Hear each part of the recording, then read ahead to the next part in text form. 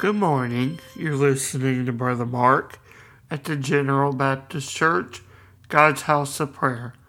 Open with me this morning in our devotion as we look to the book of Judges, and we'll read in the 6th chapter as we look at the children of Israel and them calling out to God for help. In Judges chapter 6, looking at the 3rd verse, we see the author writes, "And so it was when Israel had sown, that the Midianites came up, and the Amalekites and the children of the east, even they came up against them, and they encamped against them and destroyed the increase of the earth, till thou come unto Gaza, and left no sustenance for Israel, neither sheep, nor ox, nor ass. And Israel was greatly impoverished because of the Midianites, and the children of Israel cried unto the Lord." In these scriptures, as we read this morning, we encounter the times of the judges when Israel had been delivered from Egypt and from their bondage, and they are guided by the rulers of righteousness. Here in the 3rd chapter, we see Israel in a time after they have inherited the land, and after the deliverance from Egypt's hand of bondage, and they are in their own land. We see them in the midst of rebellion and sin against God.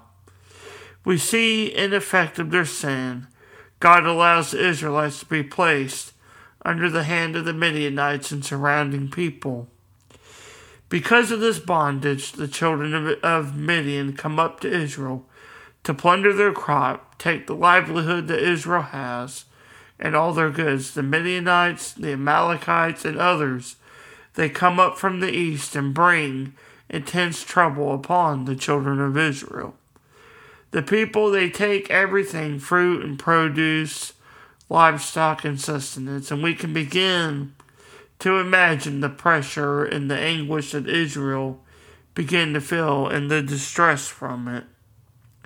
And we see in the 6th verse of the text that the children of Israel begin to cry out to the Lord in their distress. They surely remembered the goodness of the Lord and how He is the deliverer and the securer of His people. In the midst of their suffering and their bondage, they remembered this goodness from the Lord and began to cry out to Him. And God, as the Scripture teaches us, in His faithfulness sends deliverance through the hand of Gideon who is one of the judges of Israel. What is it that we can learn from this text of the Scriptures? Our circumstances may be different in our present world, but God's faithfulness has always remained the same. In the hardest moments of life and in the most difficult circumstances, we can be assured of His blessed faithfulness to bring deliverance to His people. Even in the midst of our sin, when we come to Him, we can rest in His faithfulness to redeem and deliver us from all trouble.